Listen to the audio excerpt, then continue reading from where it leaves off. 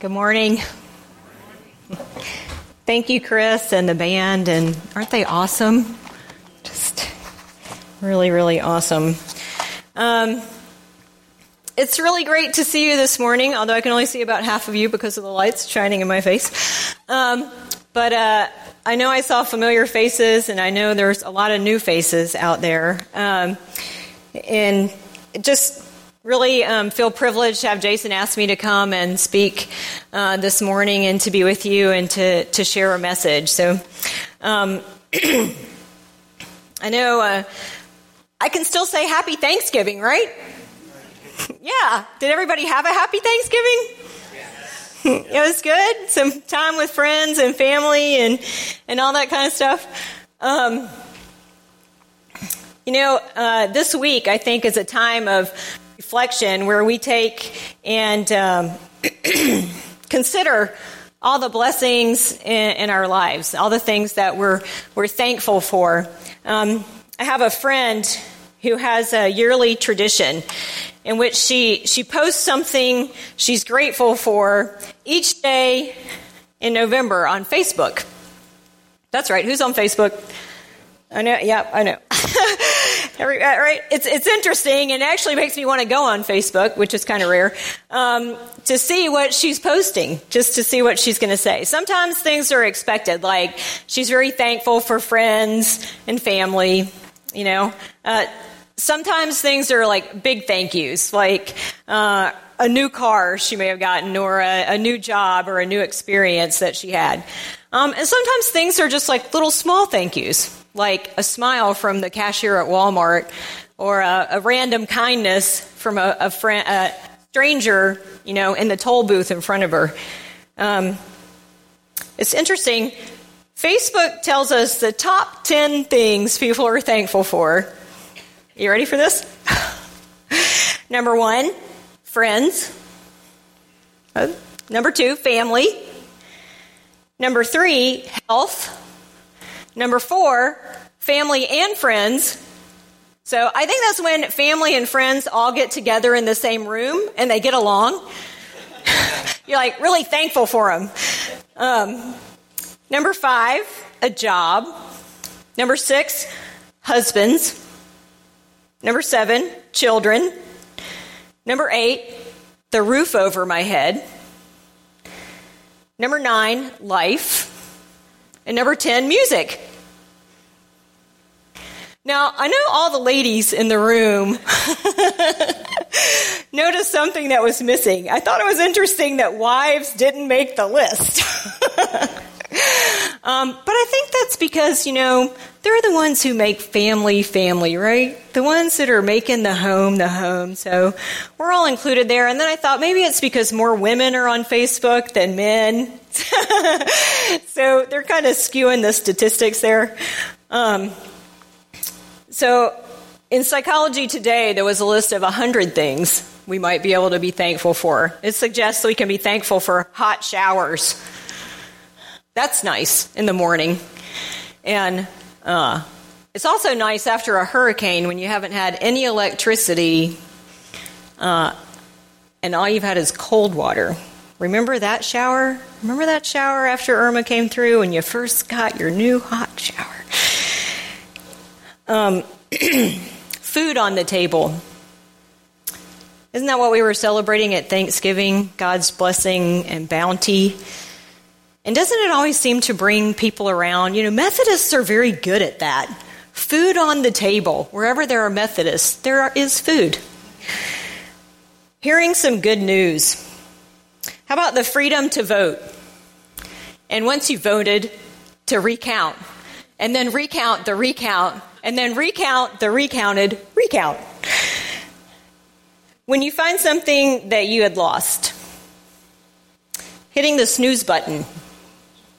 The ability to travel, to visit friends and family. How many people went away and visited friends and family this season, right? Yeah.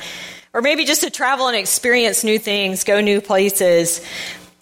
Reading a book, something that we take for granted frequently, right? Illiteracy is rampant around the world, and we don't even think about it here in the States because our literacy level is so high. But in many of the countries of Africa, only about 30% to 40% of the people can read. And my favorite, at the end of that, chocolate. Everybody's thankful for chocolate, unless, of course, you're allergic to it. Then you probably aren't thankful for it. But let's get a little loud. Tell me what you're thankful for. What's not on the list? What were you thankful for this year? Pets. Definitely. We have a new little pet at our house. We're fostering a dog. Mia. I'm thankful for Mia. That was my son. I just want to say who I'm really thankful for because he was able to come visit this year. He's in the military, and so they were visiting. So we're thankful for Mia and Ian. What else are you thankful for? Beautiful weather. Beautiful weather. Wonderful. It's beautiful, beautiful. First responders. Definitely. The list can go on and on and on and on, right? On the flip side of that, this may have been a particularly hard time for you, or maybe for your family. Because, it's easy to be thankful when things are going well. It's easy to be thankful for family when you have a loving spouse, compassionate children, caring sisters or brothers, or supportive parents. It's not so easy when your family is being torn apart by drugs or alcoholism, or your children are failing at school, or they're struggling with an emotional handicap or a physical challenge. It's not so thankful when your best friend has moved away and you really miss them. It's easy to be thankful for your job when you have a great boss and you enjoy your coworkers, you look forward to going in the morning. Not so easy when you're treated with disrespect or overburdened or bullied or just undervalued for what you do.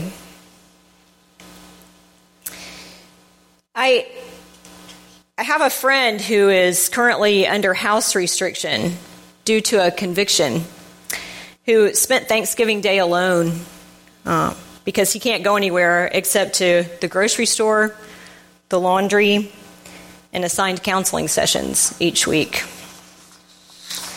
I have another friend who's only 28 years old, whose mother is in the last stages of cancer and expected to pass away within the next few days. I know she was thankful for the blessing of being able to spend this Thanksgiving with her mom. I also know that she'll remember it forever because it will probably be the last. I have a friend who is a mother of 3 small children who's in an abusive relationship and can't seem to figure out how to get out. But I know I'm not alone. We all have friends and family members, coworkers or neighbors, or even you may be going through a really tough time right now. Many of us experience these kinds of circumstances. It's hard to be thankful when life is hard. It's not as easy as our aunt or grandmother or mom reminded us just to sit down and count our blessings and make the list.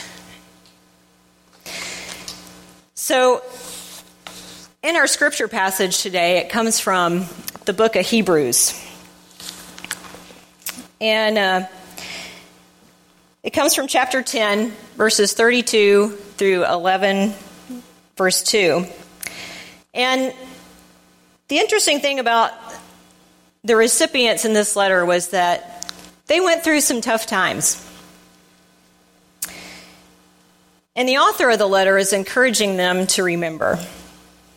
He says, "But recall those earlier days when, after you had been enlightened, You endured a hard struggle with sufferings, sometimes being publicly exposed to abuse and persecution, and sometimes being partners with those so treated. For you had compassion for those who were in prison, and you cheerfully accepted the plundering of your possessions, knowing that you yourselves possess something better and more lasting. Do not therefore abandon that confidence of yours. It brings a great reward. For you need endurance, so that when you have done the will of God, you may receive what was promised. For yet, in a very little while, the one who is coming will come and will not delay. But my righteous one will live by faith. My soul takes no pleasure in anyone who shrinks back. But we are not among those who shrink back, and so are lost. We are among those who have faith, and so are saved. Now faith is the assurance of things hoped for, the conviction of things not seen. Indeed, by faith, our ancestors received approval. By faith, we understand that the worlds were prepared by the word of God, so that what is seen was made from things that are not visible.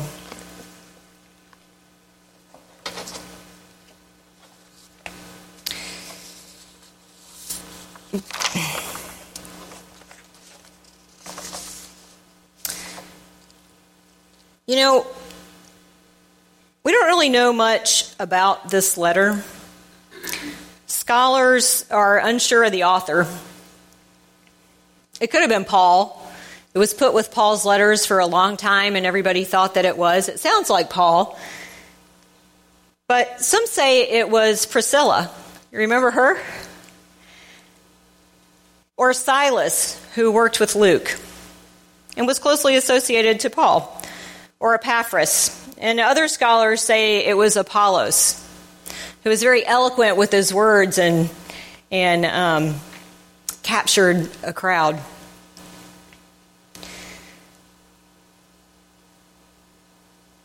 And although we don't know the specific recipients to who this was written, it wasn't like one of Paul's letters to the Corinthians. We know that went to Corinth, to the people in Corinth.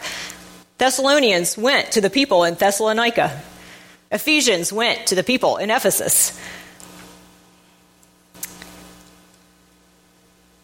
We can figure out that by the references and the language that's used, that this letter was written to early Christians. It was the first generation of Christians. Christians who were previously Jews, thereby giving it the name, the letter to the Hebrews.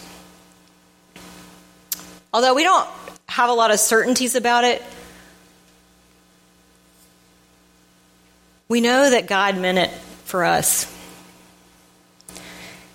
In this passage, the author tells us a lot about the recipients. We find out that a time has passed since they first believed. It's probably not just days or months, but probably more like years. It's been a long time, because the author is encouraging them to remember the earlier days. We find out that life hasn't been easy. They endured a hard struggle, one that seems to be emotional, as well as physical and spiritual and mental. We find out that it wasn't a private struggle. It wasn't a personal hardship, but was publicly known. It was amplified and magnified for everyone to see. And because of this, they received abuse and persecution. We find out that their friends were imprisoned, and quite possibly some of them. And we find out they lost many of their possessions because of their faith, their belief in Christ. And we also find out that through all of that, they had joy. They had gratitude because they possessed something greater.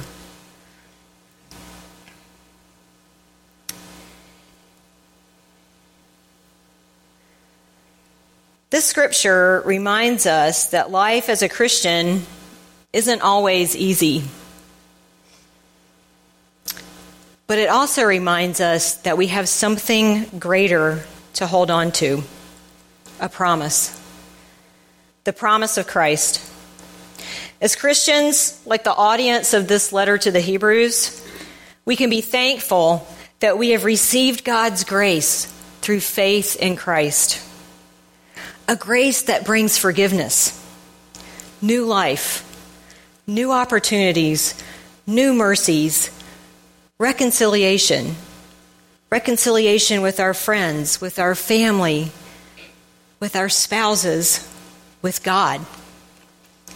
A grace that provides assurance, like we sang about this morning, the blessed assurance that we have, that we are children of God, and that nothing we say or do can separate us from the love of God. It is a grace that is freely given and freely offered to all people, everywhere around the world. The author to the letter of the Hebrews reminds us, do not, therefore, abandon that confidence of yours. It brings a great reward. You need endurance, so that when you've done the will of God, you may receive what was promised. In other words, don't give up. Life can be frustrating, but we have something greater, something to give us the power and the strength that we need to persevere and to endure.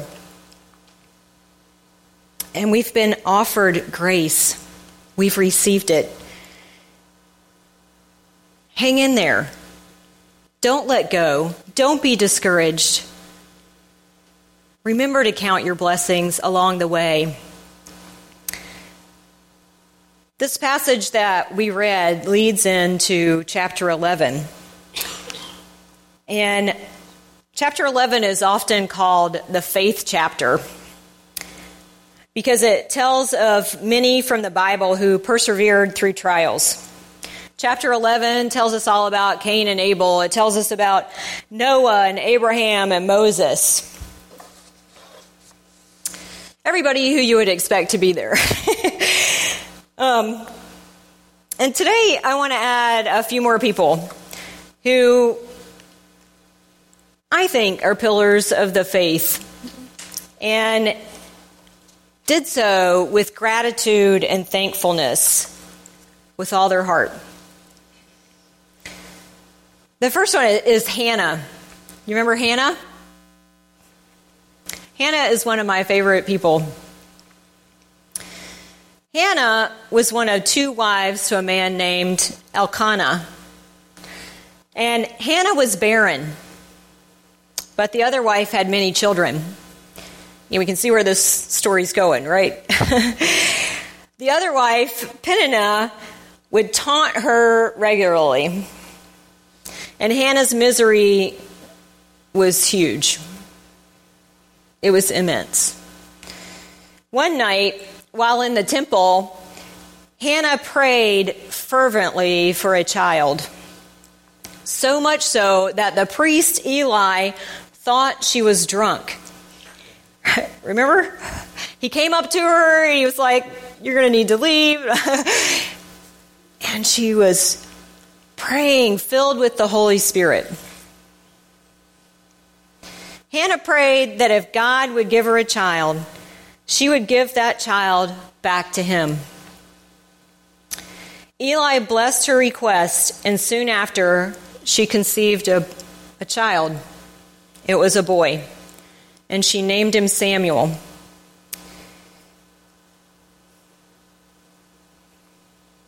And she did what she had offered.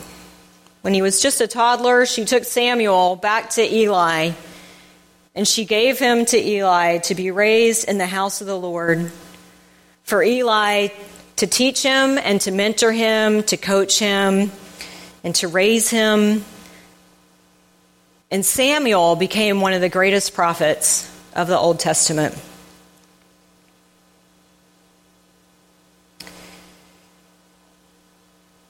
Giving Samuel to Eli wasn't just a reflection of an answer to prayer.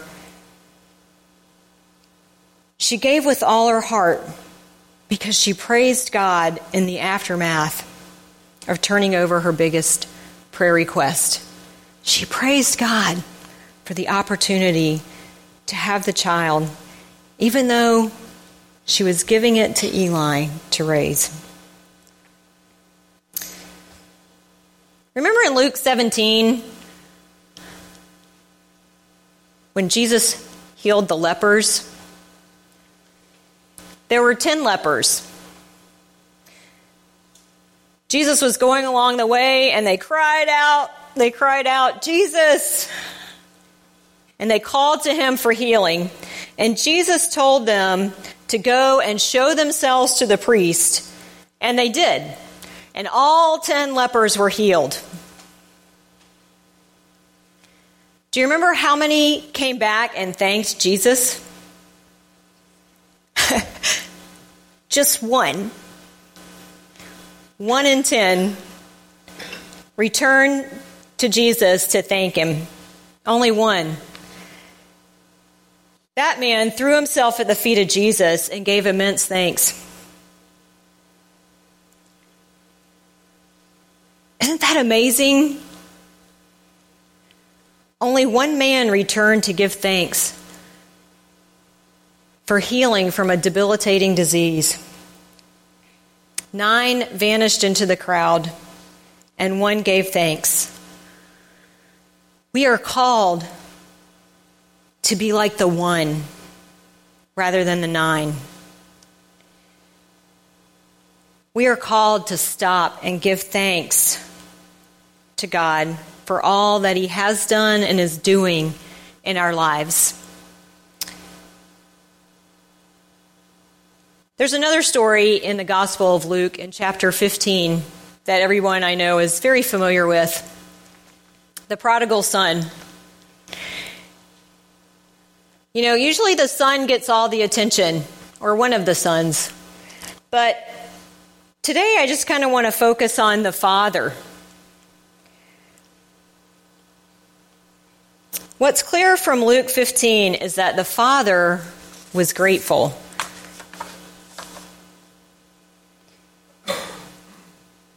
In an understanding of the culture at the time,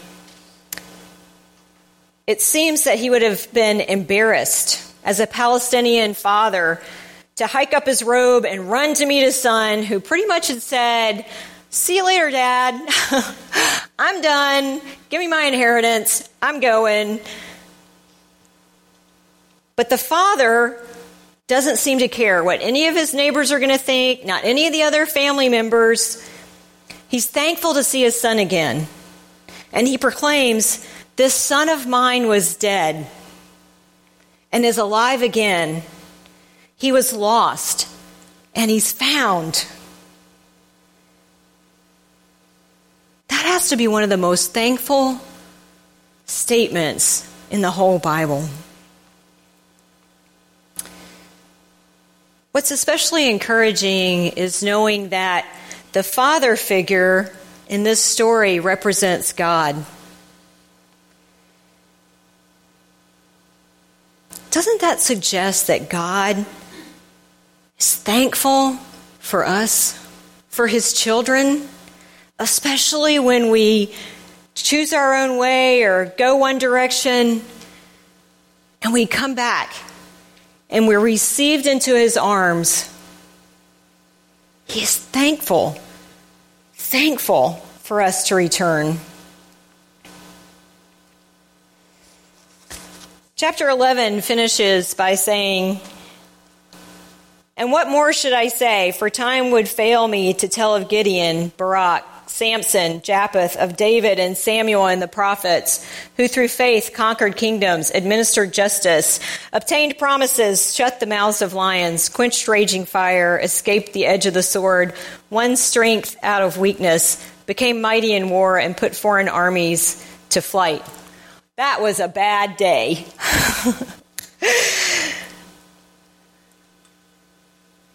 And chapter 12 says, "Therefore, since we are surrounded by so great a cloud of witnesses, let us also lay aside every weight and the sin that clings so closely, and let us run with perseverance the race that's set before us, looking to Jesus, the pioneer and perfecter of our faith, who for the sake of the joy that was set before him endured the cross, disregarding its shame, and has taken his seat at the right hand of the throne of God." Who's our best example of gratefulness, of thankfulness in Scripture? Jesus. He was God. He didn't have to give thanks for anything, but he often did.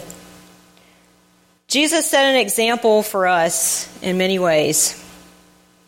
He was a man who gave praise to the Father on many occasions. He gave thanks as he was surrounded by thousands of hungry people, and he multiplied the food so that everyone could eat. He gave thanks to God for hearing his prayer, for raising Lazarus, one of his best friends, even before Lazarus rose from the grave. Do you remember that? Jesus wept as he learned that Lazarus had died, but he knew, he trusted. He went forward in faith and gave thanks and praise. He knew the cross was before him on the last night with his disciples, and yet he gave thanks to the Father as he broke the bread and drank the cup.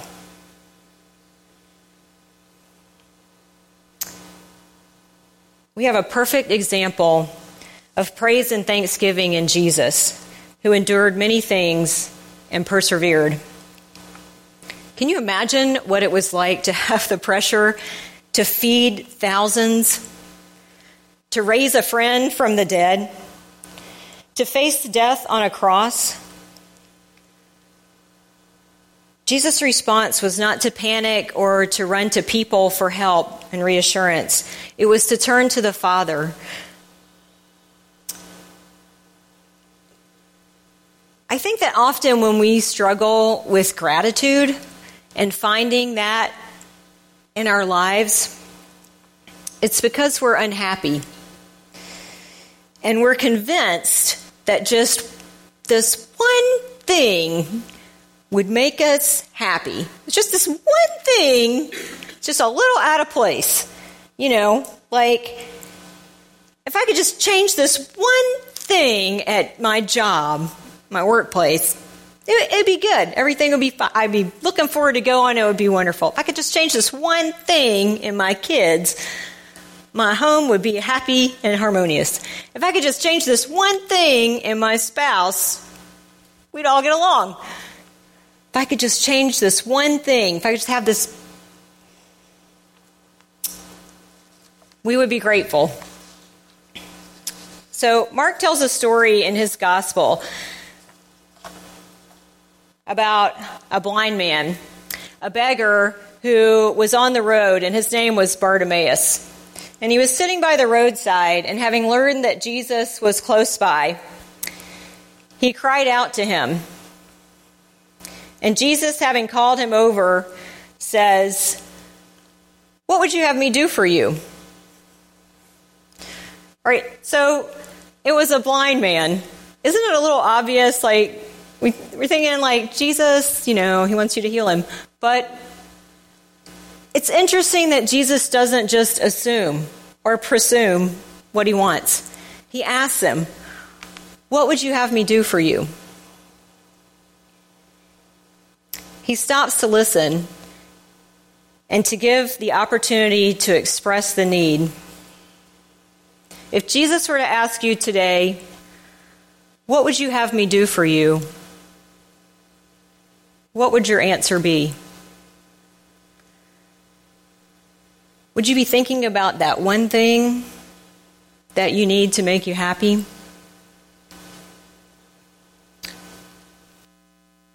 Or would you be thinking about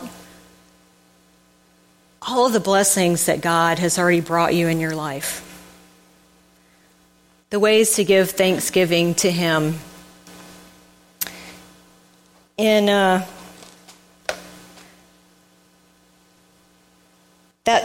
song that we sang at the very beginning really spoke to me and in this message and what I want to end with. Who breaks the power of sin and darkness? Whatever the cloud is over your life that keeps you from being thankful and grateful and being able to share that with everyone, whose love is mighty and so much stronger. It's the King of glory, the King above all kings, who shakes the whole earth with holy thunder and leaves us breathless in awe and wonder. The King of glory, the King above all kings, who brings our chaos back into order, who makes the orphan a son and daughter. The King of glory, the King of glory. That's amazing grace. That's amazing grace. And you see, that's what we have as Christians. That's what the letter to the Hebrews is about. That's what the author is saying to them. That's the better thing, the better promise that we've been offered through faith, grace. Not something we did, but something that He did. Something that we can be thankful for each and every day of our lives, no matter what the circumstances, no matter what we're going through, no matter what friends or family members are going through. If we look to the Father and we look to Christ, we look to that example, we can be thankful. Will you pray with me? Holy Father, we thank you so much for this day, an opportunity to come together in your name and to be with you, to sit at your feet, to worship together in the body, to realize the blessings that we have. Father, I know that there are many people in this room who are going through personal struggles. You have hurt and heartache and pain. And Lord, I know there are so many people in this room who are overjoyed, who are thankful and have many blessings to share with others.